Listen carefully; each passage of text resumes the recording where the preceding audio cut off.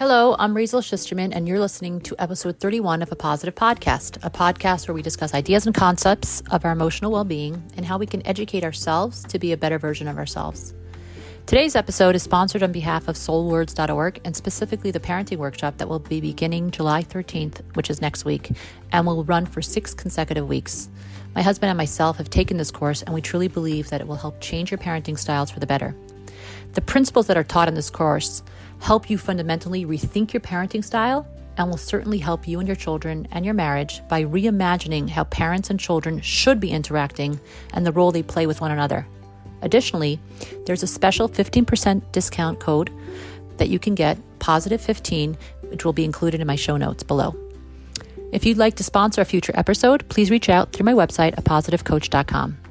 In addition, if you've enjoyed any of my positive podcasts, please consider becoming a supporter by making a small monthly donation to help sustain future episodes. It can be a donation of $1, $5, or $10 a month. All you need to do is click on the link in the show notes to sign up. Thanks for considering. If you're also curious to hear more about positive coaching, to set up a free consultation with me, Razel Schusterman, you can reach out through my website, apositivecoach.com. In today's episode, I have the privilege of sitting down with Rabbi Shais Taub and discussing some really tough questions. In recent times, I've had many questions coming up and brewing inside of me, and I finally had the opportunity to discuss these ideas and get some really good clarity and good answers. And I'm so excited to share this episode with you. In recent times, there's been a lot of talk about the idea of nishtanu ha'itim and nishtanu hativim, which means times have changed, the nature of humans, specifically children, and the rules of how to raise them have changed. And this is something that Rabbi Taub, along with other teachers and scholars, have been promoting. These ideas are sourced in Torah and Hasidus, so they're beyond reproach. Having said that, the practical application of these principles is really hard to imagine. Things are going to have to look so different from what we ourselves grew up with, and it all seems so foreign and uncomfortable and unfamiliar. In his parenting workshop, Rabbi Taub addresses much of this. But how does this translate into life within maistais, yeshivas, camps, classroom environments, snias, etc.? On one hand, we're trying to raise good Yiddish, Chassidish, Kinderlach teens, and for that we need rules. Yet we're being encouraged to allow their inner awesomeness to shine forth. In this episode, Rabbi Shais Taub, in his classic way, introduces a third way how to look at all of these things. He uses the yes and approach. What you're saying is true, and there's also other truths that are true. And he really threads this complicated idea in a unique fashion. So I think you're going to find this conversation to be very insightful and interesting and lots to think about. So sit back, relax, and be ready to grow.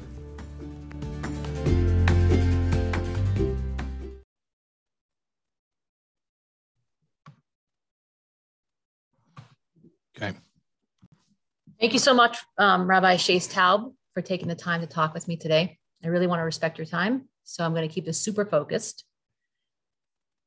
I know you are giving this wonderful parenting course. I want to talk about it a little bit, but I want to begin with a question that I have been thinking about for a while. I'm a big fan, an avid listener of Soul Words, any classes that you give, and I recently heard your talk on toxic parenting and you're with Coach Menachem. And so many of the things that you're saying really resonates with me. And I think with many people, I think it's really important to keep talking about it because there's some people that still do not agree with some of these ideas. I need to keep hearing it over and over again. But the main thing I want to bring up is I've heard you describe this idea, the importance of meeting the children, meeting kids or where they're at, not waiting for them to be in crisis before we present a new hadracha, a new way. I've heard you talk about this idea that we're using an archaic system that's it's not working anymore within our schools and our yeshivas. And what keeps coming up for me is, yes, nishtana ha'itim, nishtana tivim, times have changed, natures have changed. The question is, what does this new system look like? What does it actually look like to have this new system? I know what, I don't know. You've been describing what the problem is. I feel like we want to hear more about what the solution looks like. Okay. More specifically within, and it's really one question that I'm asking, And I want to illustrate it with some practical examples. Now, I know that you've talked about this on your parenting course that my husband and I took, which was incredible, life-changing, really changed the way we parent our children. And I highly encourage people to take this course. It's coming up soon. But my main question is actually, let me step back for a second. What you say, you say this principle that once you get the idea, once you have the basic concept and understand the principles, then you can take it and put it into any equation. Once you get the ideas, it doesn't matter what the scenario is. The idea is there, and then you can put that into any specific scenario. That said, I still have certain questions that I want to kind of bring up to explain this idea a little bit more, if that's okay with you. Yeah. Okay. So my first question, let's talk about camp for a second. Our children are in our overnight camps right now. They spent many hours traveling to camp. I know for specifically, my children are in Parksville, an excellent camp. 5 days in, they're being put back on a bus because it's Gimel Tammuz. It's Sunday. They have to go on a bus for another 3 hours, travel. They get to the aisle. They're there for a half hour. Maybe they put on a white shirt. That's what's really important. They get there and they come back 3 hours in the bus again, and they're back in camp. And I've heard from my son and from other children how they didn't want to go and how they're upset about going, and it's not meaningful to them. It's not inspiring to them. And I've spoken to other parents about it. And, other people are saying, wouldn't it be better if we actually stopped our children and told them what Gimel Tammuz is, made Gimel Tammuz in camp, made it like a Rebbe day, and actually inspired them and spoke with them and talked with them. Now, at the same time, we want to instill the values. We want to teach our children the specialness of the aisle and the beautiful part of going to the Rebbe. But I'm afraid that by doing the way that we're currently doing it, we're actually leaving our children disconnected and less inspired, and actually leaving them with a negative taste about the aisle. What do you say to all of that? Okay. All right. So basically, you're asking me to comment on the way that camp should be run. And I feel very nervous to comment, because I, for full disclosure, don't run a camp, could never run a camp. And it's very easy to criticize. Absolutely. As an outsider. I don't want to play Monday morning quarterback and say, what they should have done, what the team put me in there, I would have done differently. That's right. That's very easy. So I'm almost hesitant to comment, because these, people are working hard. They're trying to do their best for our children. Absolutely. They definitely have the best of intentions. And I don't want to throw cold water or sound like I'm down on people who are trying to give our children a great summer and trying to do the right thing by bringing them to the aisle. Absolutely. So I would love to talk about this. I just want to make sure it will not in any way, God forbid, sound critical of anyone, because people, I talk so much about being supportive of our children and building up our children. I don't know if people realize, but I believe that applies to adults as well. And even camp directors and teachers and principals, I think they also need to be praised and built up and encouraged. So, how do we talk? I would love to talk about it. I just want to make sure it doesn't sound like I'm being absolutely no. And I think that's a very important. I think that's a very important thing to clarify before we get into it. Absolutely. I'm very grateful for the camps. I think it's 8 weeks of pure heaven for many of these kids, and they're doing an incredible job. What they gain in Chassidishkeit and other areas, I know for my children who are in Shluchas, they learn so much, and they learn Nigunim, they learn a lot of different things that they wouldn't be exposed to without that. So I'm very grateful. But I'm talking about taking these ideas that we're talking about, that the times are different, children are different. Maybe we should be approaching all of this from a different angle. And okay, I'm curious. Let me push back. Let me agree with you by disagreeing, which is the funnest way to agree. Okay. And let me say that taking our kids to the aisle on a 3-hour bumpy bus ride is actually the best chinuch. And I'll tell you why. Because we need to have Judaism that is real, that is tangible, that is tactile, kinesthetic, experiential. And one might even argue that the bus ride is more educational than any words that you could say to a child. So I love the fact that they're actually doing something and going somewhere. And especially if you understand what the Rebbe said about having an oil. And why is it important to have an oil? Really, the monument to the Rebbe should be all of his teachings and all of the people that he affected. Why do you need a physical monument? And the Rebbe explains, because it's so important for us to have physical experiences. If your soul didn't need to have physical experiences, it wouldn't have come into a body. So now that it's in a body, to the contrary, I think more education should be show and tell, field trips, experiences, going somewhere. And they don't have to all be 5-star luxurious experiences. Sometimes it's okay to sweat a little bit on a bus. And that can educate more than anything. Can I tell a quick story? Please. Okay. There was a chassid who was a great intellectual, very, very wise and bright man by the name of Zalman Posner from, he was on Shlichus in Nashville, Tennessee. And he would come in once a year, generally for the Yud Beis Yud Gimel Tammuz Farbrengen. And I suppose that was because his coming of age was during the years of the Frierdiker Rebbe, and the Yud Beis Yud Gimel Tammuz is the Frierdiker Rebbe's Yom Geula. So that was like the big time when he would come in from Tennessee. At any rate, one year, he figured out that he could actually, instead of getting squished by the crowd, he could stand upstairs by the speaker, by the PA system, and he could actually hear the Rebbe. And he was a person who could actually appreciate what the Rebbe was teaching. A lot of people went to the Farbrengen just for the ambiance. Some people couldn't even understand Yiddish. And you know, if it was Shabbos, there was no simultaneous translation either. Some people could understand Yiddish, but they weren't scholars. They couldn't follow. I mean, the Rebbe's scholarship was just so deep and so broad, and the sichas would go a mile a minute. So a lot of people were just there for the Gilui Elokus, just for the experience, not for the learning. And Zalman Posner could follow. I mean, as much as you can say that any of us can follow the Rebbe, but he was able to really enjoy the Sikha. So he learned this trick of standing by the PA system and not getting squished and actually being able to hear and actually being able to enjoy the Rebbe's words.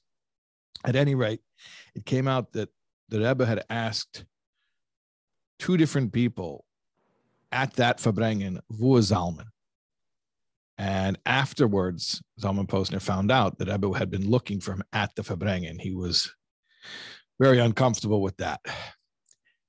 The next, I believe the next day he was in Yechidus, and the Rebbe asked him what happened. So he admitted, he explained why he did this. And the Rebbe told him, I believe words to the effect. I mean, I heard the Yiddish once. I don't remember the exact words. I think the Rebbe told him, Ein mola yor hast du a meglichkeit. I think the Rebbe said, you have a once in a year opportunity, because he would come in once a year. Zu steisen die chumrias von Guf. To, to get rid of the crassness of the physical body. And you forego that. In other words, what the Rebbe was saying to him is, what you're going to benefit from just being uncomfortable and having somebody's elbows in your ribs the entire time and sweating and having someone step on your toes, that will be more educational than being able to hear the clear words of the Farbrengen. So, and I want to clarify, I'm not saying that all physical experiences should be uncomfortable. To the contrary, if they can be pleasant and comfortable, noch besser. Why not? We're heading into the era of Mashiach when all the delicacies are going to be plentiful as dust. So why not? And the Rebbe said that we should prepare for Geula by being rich already. So we don't need pain. And God forbid, Jews have had enough pain. We can have pleasure. But to answer your question, I think it's wonderful to have experiences which engage our five senses and engage our physicality. So maybe the real question is, how do we arrange other things to accommodate that? Maybe you have a valid point. The kids are being overly taxed. And if so, maybe there's other things that we could cut back on or change so that we can make the trip to the aisle more less taxing. Right. But I would preserve that at all costs. The aisle trip. You feel like there's really a benefit in that, even in the discomfort. Huge. There's okay. Huge. I hear that, and I respect that. So fair enough. My question is, let's go back to the original question, talking about how times have changed and things have changed and nature has changed. So I know that if in the home you talk about this idea in your parenting course, what we need to do, how we need to change certain principles in ourselves, understanding what parenting really means. But let's talk about the maesters for a minute. Teachers, classroom. Okay. I feel like you're pulling me back in again. Yes, I'm pulling you back. I was afraid to talk about the camps. You want to talk about the schools? Well, I do, because I feel like I've heard so much about this, and I see it. I see it in real life. I see it with my children. I see it with friends. I see it with across the board. All families are experiencing this on some level, that we send our children for many, many hours a day when they're younger. And then when they're in high school or they go to Masifta, even more. And if times have changed and maesters are trying their best and they want to kind of change for the better, the question is they also want to make sure that there's seder and there's decorum and that things are running like a smooth, machine. They need to make sure that things are in control. So what does it look like? Tell me, please, can you paint a picture for me? What does that mean if things have changed and times have changed? What is the new system? What does it look like? Yeah. I feel like we talk a lot about what the problem is. I want to be more solution focused. So tell me, Rabbi Shais Taub, what does it look like to be a yeshiva that's with the times, with our children, where they need to be, meeting them where they're at? What does that look like? So here's the thing. We have to admit that transitioning to the correct way, even if it's the right thing to do, is not going to be without upheaval. Even if it's necessary, the transition is going to be destabilizing to some degree. And in fact, the longer you wait, it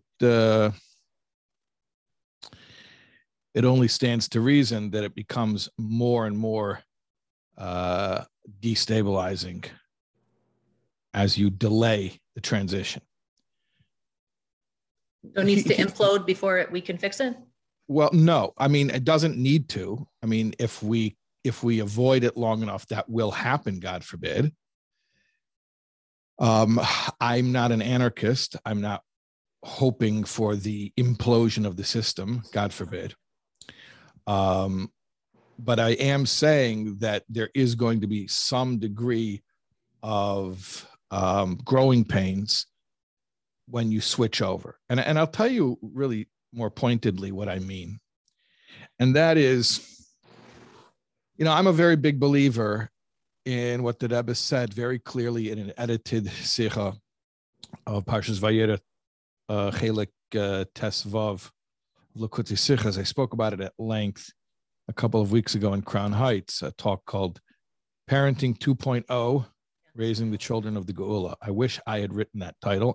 I did not, but it's a fantastic title. And basically I spoke about the fact that Rebbe said times have changed and nature has changed, and that Rebbe gives many sources, not from Kabbalah and Chassidus, but from Halacha, that there is such a concept of human nature changing. And the Rebbe basically says that although the Rambam says that the way to educate a child is through external or extrinsic motivation, we don't need that anymore. because times have changed and the nature of children has changed. So I'm a big believer in that. I'm a true believer. I think that children don't need reward and punishment. They don't need extrinsic motivators. They can be completely intrinsically motivated, meaning they can do things because they value the acts themselves. In other words, they can have a strong enough internal moral compass to choose right from wrong without any type of carrot or stick.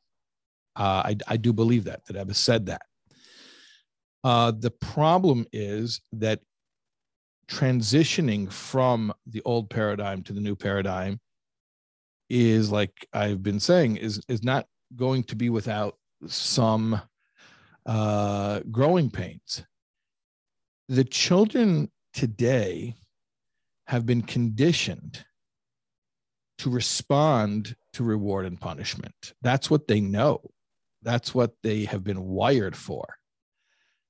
When you remove that, at least for some period of time, there's going to be a sort of free fall. You've been using the carrot and the stick, the reward and the punishment, for so long, that's all they know.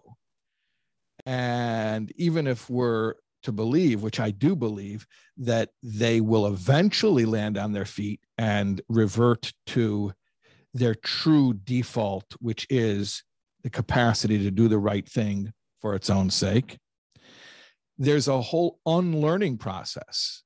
They've been conditioned to only respond to threats and rewards. So what I'm hearing you say is, if you remove that, what do you expect is going to happen if you suddenly remove that? What I'm hearing you say is that it's going to be messy before it's going to get better. Yes, that is correct. It's going to get messy before it gets better. And if we're afraid of the making a mess while we're doing construction, pardon our dust, we're under construction. If we're afraid of that, and therefore we just keep on delaying doing necessary repairs that are integral to the structure of the building, then eventually you get your building condemned or it falls in on you. And then you're forced to do all the repairs that you were going to have to do anyway. And it's no less of a mess. That's exactly the claim that teachers, mechanchim, camps, schools are saying. If you don't have that, we're going to have chaos and anarchy. And so we can't afford to do that. There may very well be a period of chaos and anarchy. So am I hearing correctly to think that we need to allow some chaos and anarchy? And I'm going to just switch for 1 second to another question here with regard to, let's say, for example, tznius, okay, modesty with girls. I've heard from so many high school girls that they feel that tznius is being stuffed down their throat. They're being caught and with all their infractions on their tznius, and they're going to be, I remember in high school, there was somebody at the bottom of the stairs that would look up to make sure if the girls were wearing long socks or not by the bottom of the steps. Yeah. The girls are feeling turned off from tznius. It became something that they all resent. You hear maybe some girls are not bothered, but majority are really turned off by it.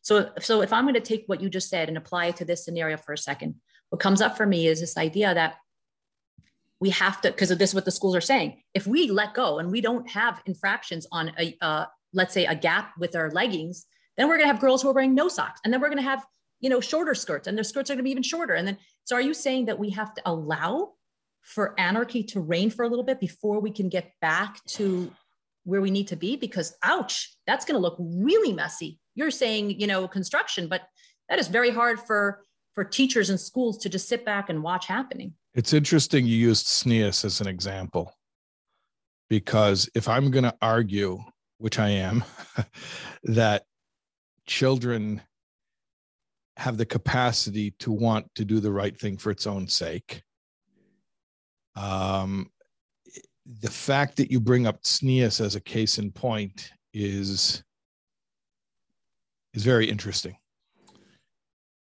Especially girls' tznius. Tznius is not only for girls, but it seems that girls are bear the chief burden of tznius for whatever reasons. But it's interesting because women by nature are different than men. I think we still believe that. And especially regarding these matters, the reason that a girl doesn't have a bris is because she's born mohel, she's born circumcised, which we know means Mila is the refinement of that drive of the human being so that it can be elevated and not take over a person's life. But when we say that a girl is born already circumcised, what that means is she's born with an already elevated or refined attitude toward that part of human nature. And I think a lot of times we look from a men's perspective at it, sort of suspecting girls of motives that are actually completely foreign to the feminine mind and psyche. And if you suspect them of it enough, you actually end up teaching them to have that very perversion that you are afraid of them developing. It's exactly what I've heard. That's what you just said. I've actually heard girls actually verbalize that in their own words, actually say that exact idea. I'm impressed that they're able to articulate it. Not impressed that they sense it, but the fact that they've been able to articulate it, that's remarkable. Maybe not in the same words you use, but yes, that message. There's a sikh from the Rebbe about the Maras Hatzovis, the reflective mirrors that the women donated. That Moshe Rabbeinu was afraid to accept the donation for the Mishkan because these mirrors were used in Mitzrayim for the women to beautify themselves. They would look in the mirror and they would make themselves up, and in preparation for when their husbands would come home from a day of slave labor in Mitzrayim, and then they would I'm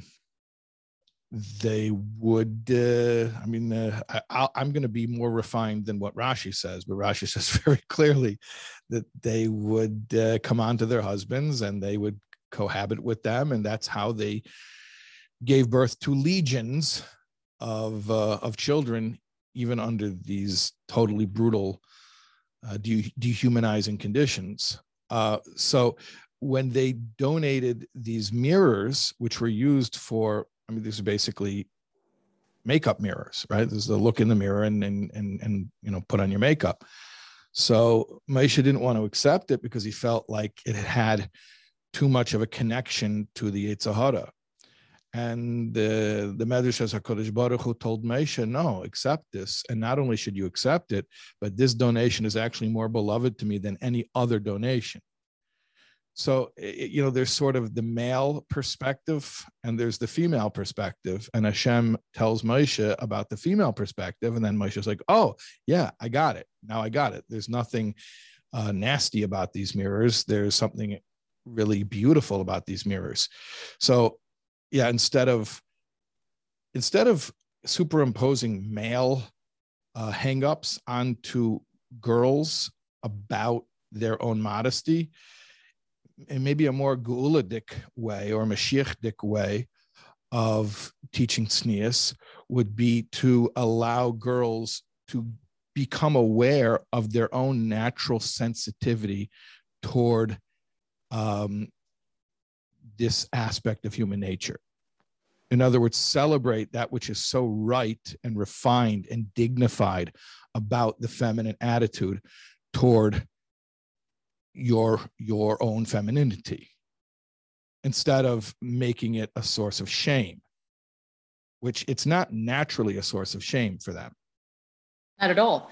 But when you're busy giving them infractions and enforcing it, it becomes that. It starts to feel that way. So back to my question, because you haven't really answered that one specific part yet.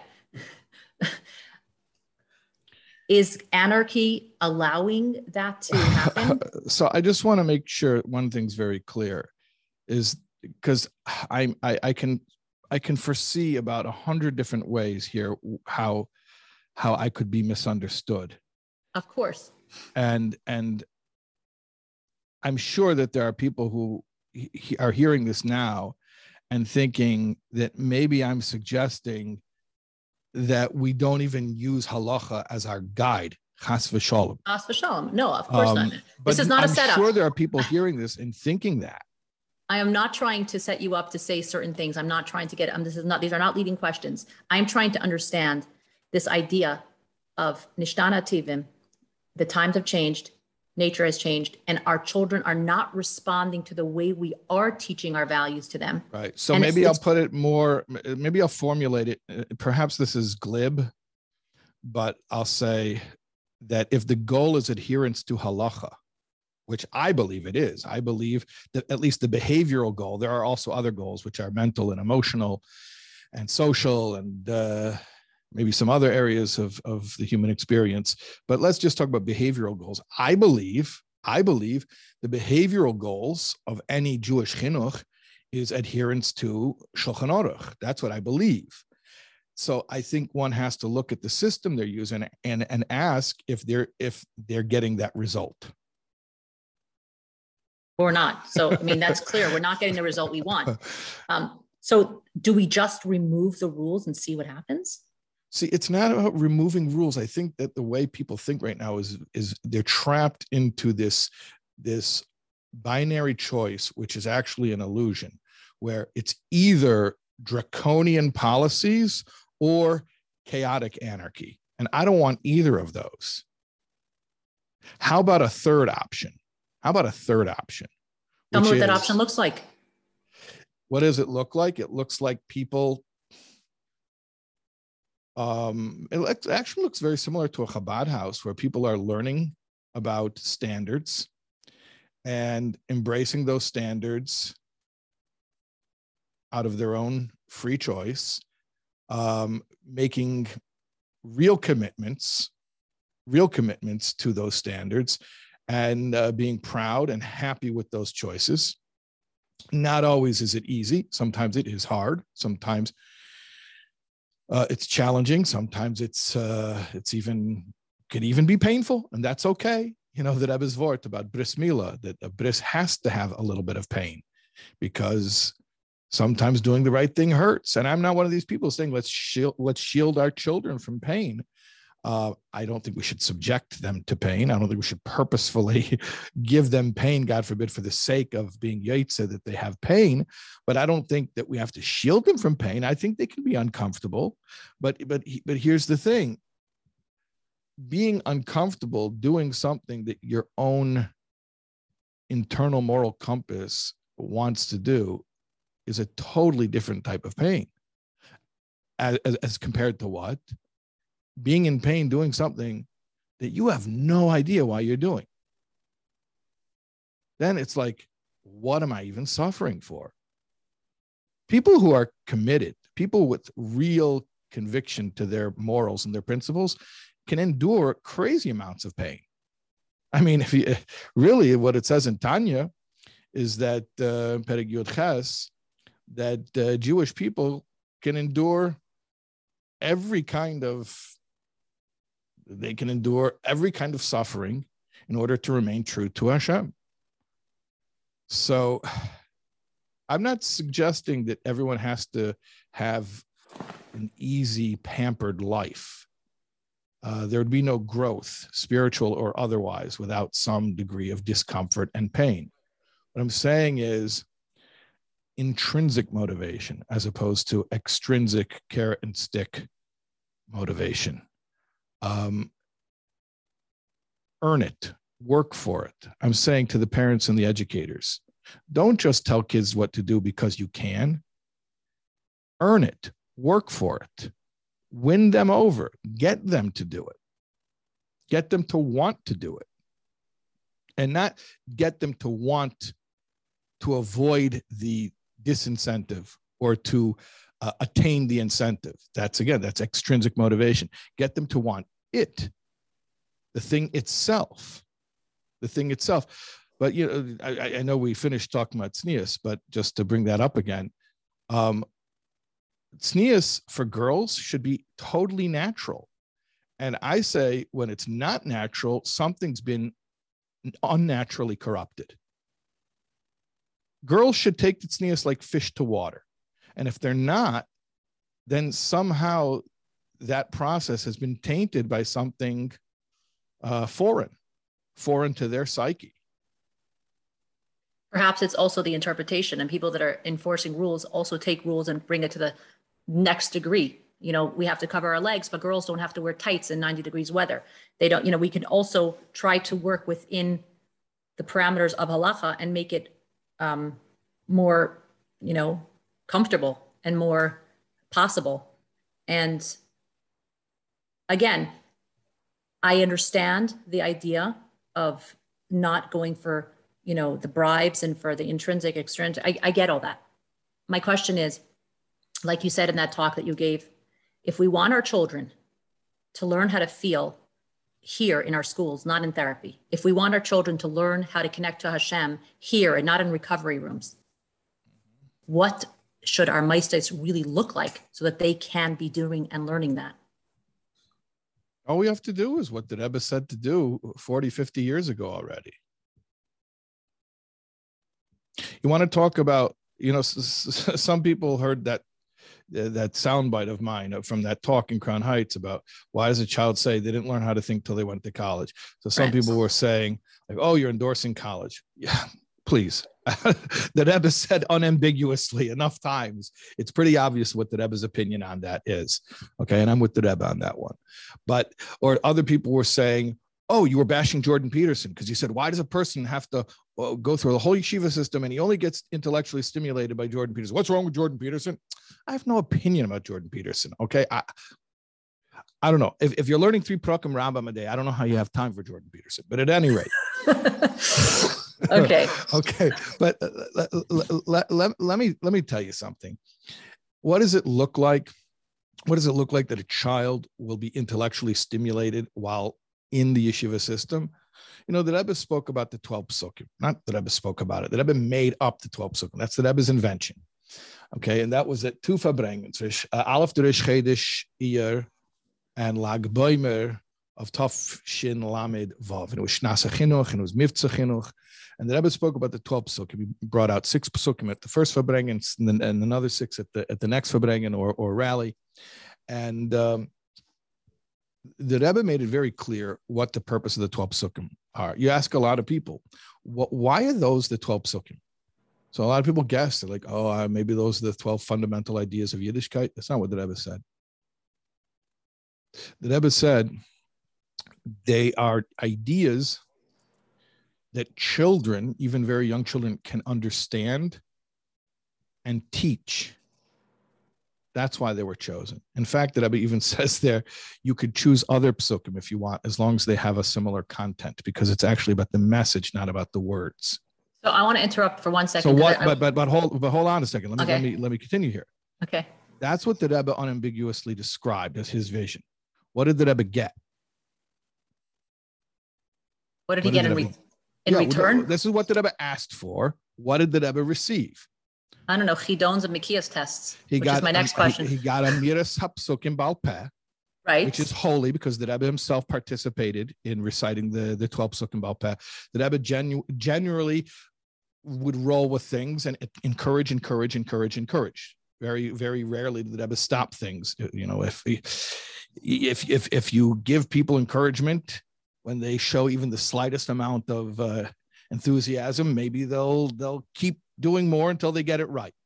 But the Rebbe very clearly there explained that the psukim, the 12 psukim, were not about memorization. In fact, the Rebbe isn't even shoylo the idea of memorization because that wasn't even the point. It's so clear that Rebbe is saying that these are ideas that children can absorb well enough that they can teach. And the Rebbe actually describes a very quaint vision of a child playing with other children and being so excited about these ideas that he knows so well that he's teaching it to the other children. Can you tell me one Lubavitch child that understands what Kol Yisrael actually means, or B'chol Dar V'Dar really means, like a 5-year-old child or a 10-year-old child? So that's the point that I'm making. And I'll that. tell you even more, that after that happened, a few months later at the Yud Beis Tammuz Farbrengen, which is coming up, Yud Beis Tammuz, so maybe everyone can go take a look at that Farbrengen from that year. The Rebbe actually said that somebody had criticized me and said, where do I get this radical idea that children should be educators? Like children should be students, not teachers. But I'm saying I want to arm the children with ideas that they can go out and teach. So, and I don't know who criticized the Rebbe, and I don't know who he was responding to, but the Rebbe's response is just so classic. The Rebbe says, basically, don't show your ignorance. If you say that I'm being so radical by coming up with an idea of children being teachers and you don't know of any precedent for that, you're showing your ignorance, because the entire Masada that we have was preserved because of what our sages describe as Kamagodo Ma'aser Rabchia, how great was the act or the acts of the Tana Rabchia, who when Torah was in danger of being forgotten, he got 5 children, one each to learn each Sefer of Chumash, and 6 children, one each to learn a Seder of Mishnayos. And then they each taught each other. Oh, by the way, another really geschmack point there that the Rebbe makes is, you would think that when a child masters Sefer Bereshis, the next order of business is to begin learning Sefer Shais. But we see from this story that as soon as a child masters Sefer Bereshis, he teaches the other children Sefer Bereshis. That's an aside. The point is, the Rebbe's vision was that children would learn from a very young age, even from preschool, to appreciate ideas so well that they can articulate the ideas in their own words and teach them to others. So that was the Rebbe's vision. It was not about regurgitation of memorized information. Okay, so that brings me to my... And by the way, I just want to make it very clear. Okay. I'm not negating that, because memorization is a skill, and learning a Maimar Baal Peh and learning a Perek Tanya Baal Peh is a skill, and it is very important, and it's very holy. I'm not saying to get rid of that, chas v'shalom. I'm just saying that there's more than that. You can't only have that. I hear that. I hear that. Because it's interesting that you're bringing that up, because the one final scenario that I wanted to ask you about was this, what your opinion or view was on school-wide contests such as Chidon and Bikias tests that are happening in elementary schools and then again in high schools. And for the child that was blessed with the talent of memorizing and has the ability to spit back information easily, or even a child that, with a lot of practice or some practice can do this and really compete in this program. But then you have so many children that even if they studied 7 hours a day on this, the information doesn't stay in their head and they're not able to spit back information. And my question is are we glorifying this talent versus actually teaching them, like what you just said about the psukim, which is more powerful, like actually taking ideas that they're learning and then going to teach it to other kids, or learning how to take that and bring it out and put it out in the world. Right. Wouldn't that be more valuable? So here's the thing. I don't want to make the mistake of going to the opposite extreme, the phenomenon that we refer to as the pendulum swing. So because we've emphasized so much rote memorization and regurgitation of memorized information and short answer tests that the child has no comprehension what he's regurgitating. Now we're going to go to an opposite extreme where we're going to do away with all of that. I think that would be, it would be patently wrong. What I'm saying is that all of these are skills. Memorization is also a skill. Retention of information is also a skill. But analyzing information is also a skill. And we don't need to, it's like you don't need to hate men to be a feminist and promote women. Like the main criticism of feminism is when it becomes anti-male. So it's like you don't have to vilify one thing in order to promote another thing. In fact, really, if you want to think about it in terms of Chassidus, these are different koiches hanafesh. There's chokhmah and there's bina and there's das. It's very interesting. Rashi speaks about the difference between the Chacham and the Novain, the person who has Chacham and the person who has Bina. He says Hashem told Moshe to get, when he's appointing the various different heads of the Jewish people, to find men who have Chochmah and Bina, Chachamim and Avenim, and ultimately he was able to find Chachamim and not Navainim. And so Rashi explains there, it's remarkable, the distinction. He says there's two types of money changers. There's a wealthy money changer, who basically it's like the airport kiosk money changer. They're not enterprising. They're not looking for business. They just sit there, and when you come to them, they change money, and then they charge you a fee. But then there's an enterprising money changer. He starts off and then starts the day, and he's got one coin. But he finds a guy who really needs that coin, and he trades him for another coin, for another currency, or another denomination, or combination of denominations. And each time he switches money, I read an article about somebody, a kid, I think a high school kid, who up-traded to a BMW. He got a free, something someone was giving away for free on Craigslist, something like a USB drive or something that's worth like $1. And he up-traded it, and then he up-traded that, and I think it was like 14 trades until he up-traded to, people can Google this, until he up-traded to a BMW. All right, so that's called the Shulchani Togar, the enterprising money changer. So Rashi says that's what Bina is. In other words, educationally, what does that mean? There are people who only know what you told them, and they can repeat to you what you told them. So if you give them a certain currency, they have that currency to spend. That's called Chochmah. Bina is, if you give me currency, I can go from there and be Maven Davar Mitoich Davar. I can extrapolate, and I can creatively pivot to new information that you didn't overtly convey to me. But if I use my powers of deduction, I can figure it out by making certain leaps. And that's analytical thinking or critical thinking. That is really, really important. It's a really important skill. And then there's Das. We didn't even talk about Das. I don't want to go. I don't want to make this too long, but I'm just highlighting the difference between Chochmah and Das, and how, imagine a person who had an education that only used one koyach and not the other koyach of their seichel. So they were only using that capacity to know whatever you've been told. And of course, if the only way to distinguish yourself as an excellent student is through that skill, then those students are going to be the only ones who are deemed excellent.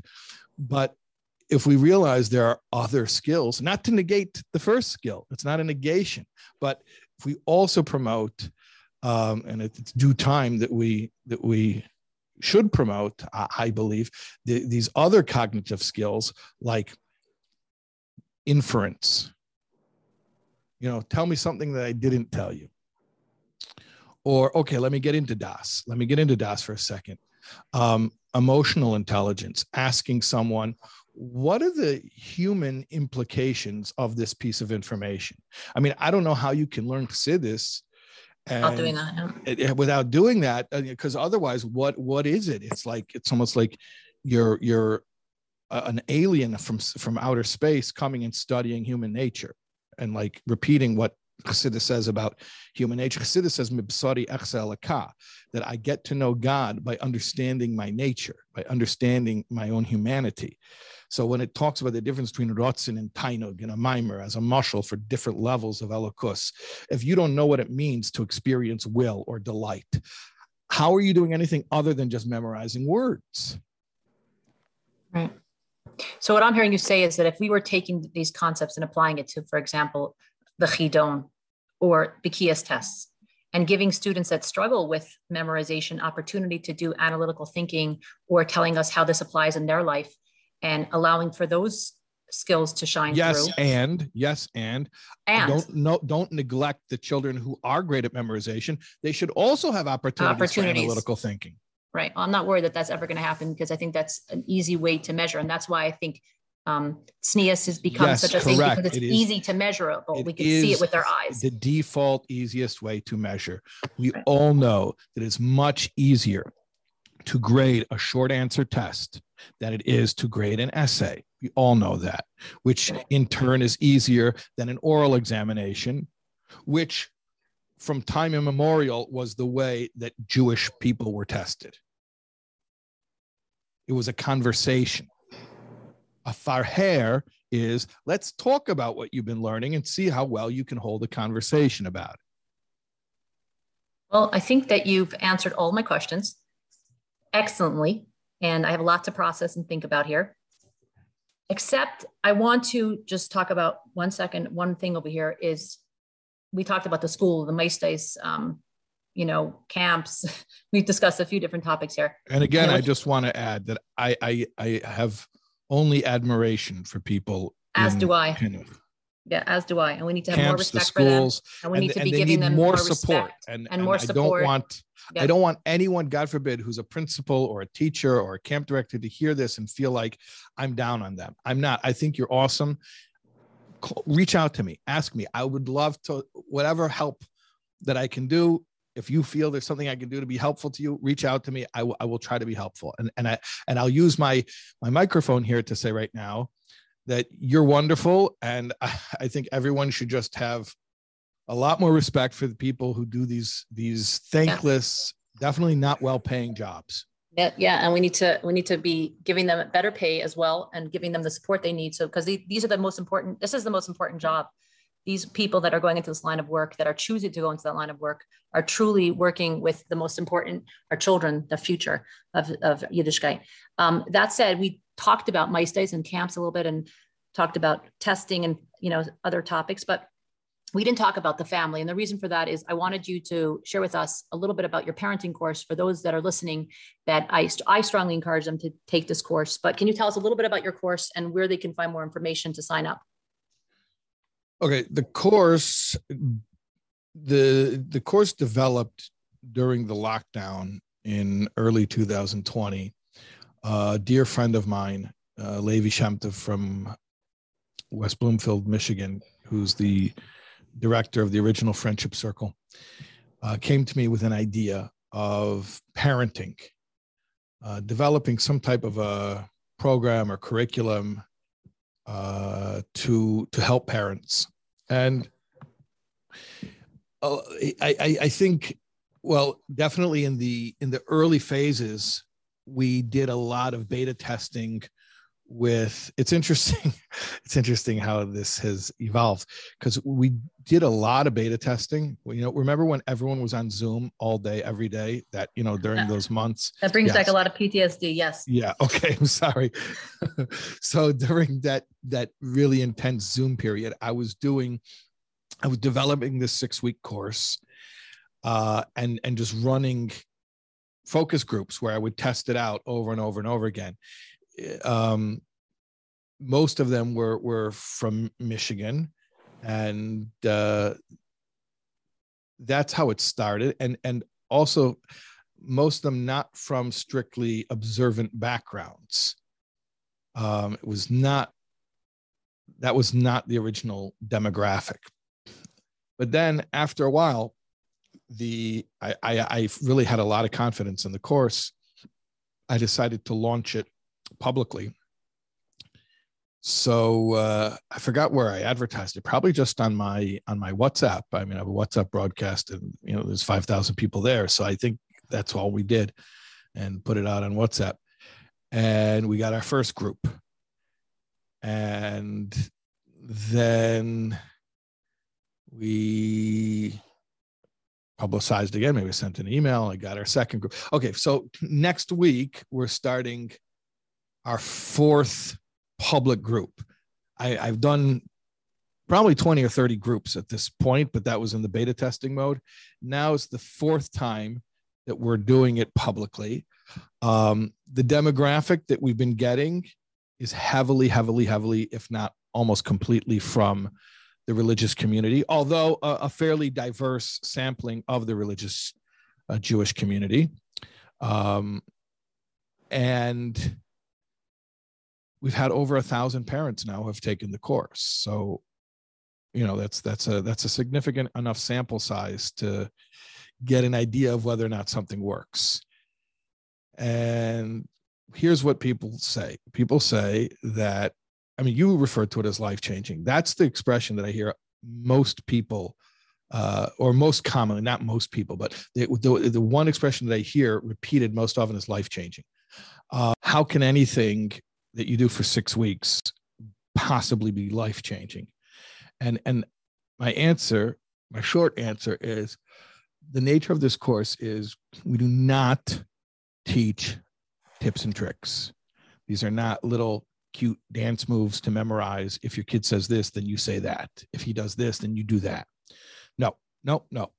What we do is we learn big, fundamental, really, to be honest, spiritual principles, which if you understand properly, you will intuitively be able to apply into an unlimited amount of real life scenarios.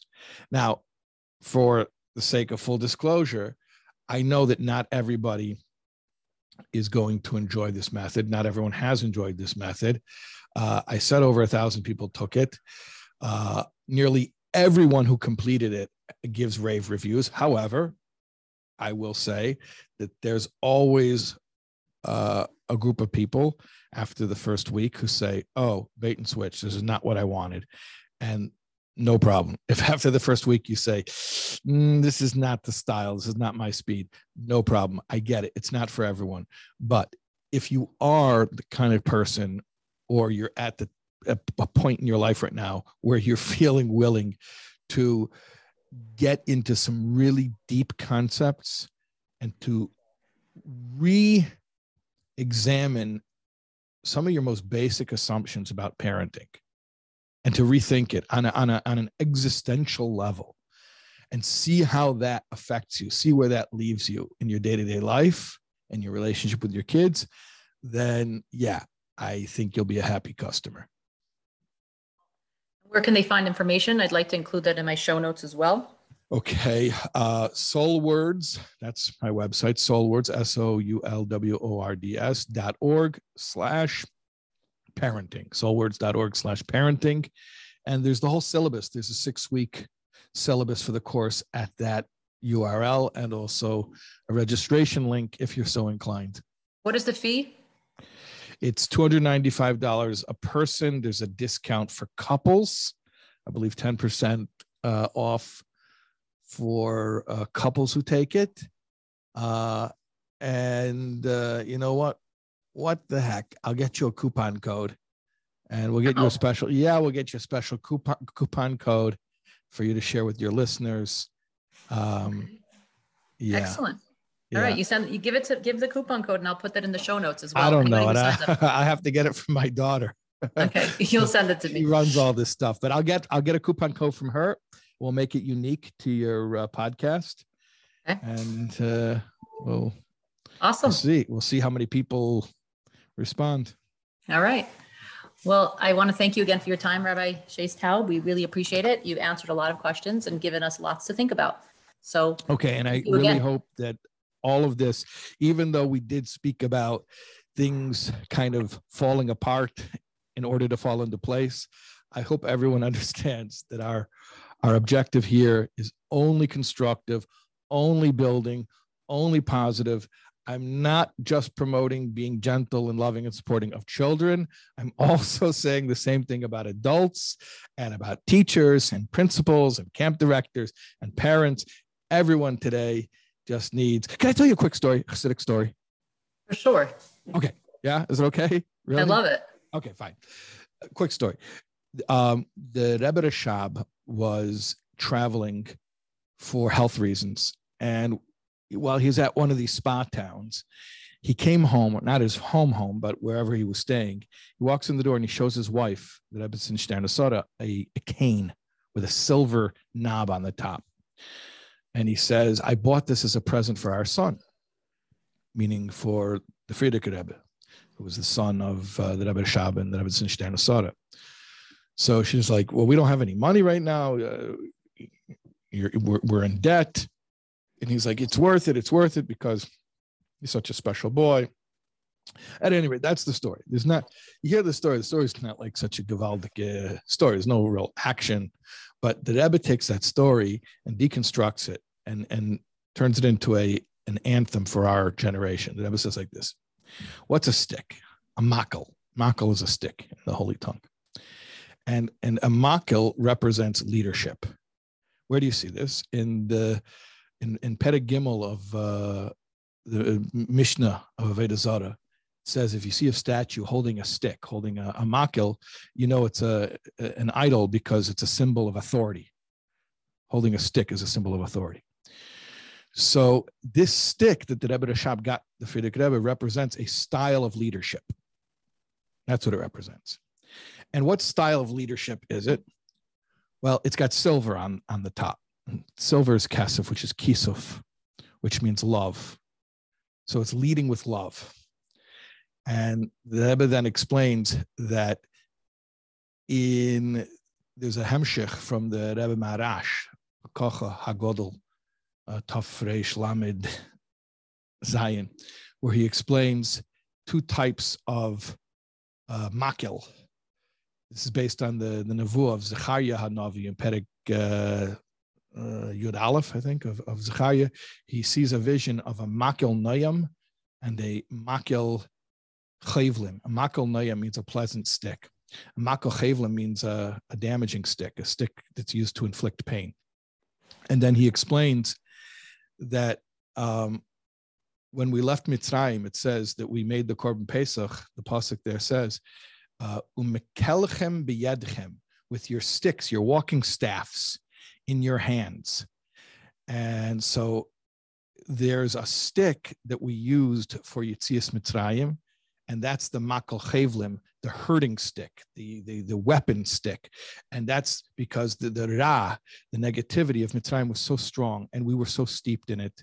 And like it says in Tanya, Perek Chavtes, Ki Borech Olam, means that we were actually fleeing from ourselves, that we were afraid we'd get pulled back into the negativity. So when we left Egypt, we had to hit the negativity with a stick.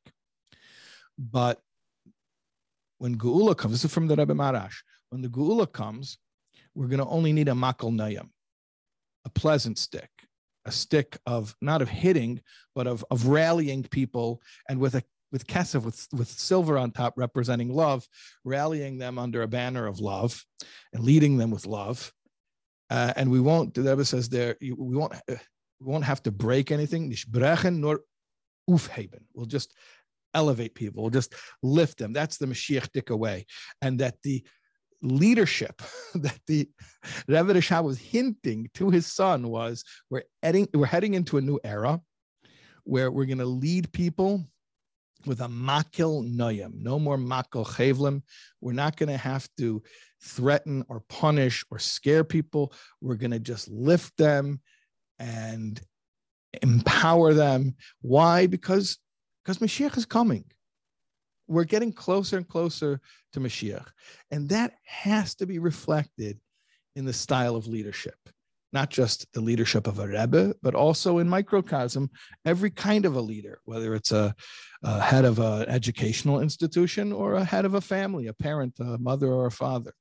So we need to really be aligned with the times we're living in. There was an old paradigm. Yes, when in the times of Mitzrayim, the Ra was very harsh and severe, and it needed to be smacked with a stick. But we're much closer to Mashiach than we are to Yetzias Mitzrayim. And we have to start living Mashiach dik and Geula dik and educating our children that way. Yeah. Again, thank you so much for your time. That was a beautiful story. Great ending to a great message. Thanks again for your time. Yeah, my pleasure.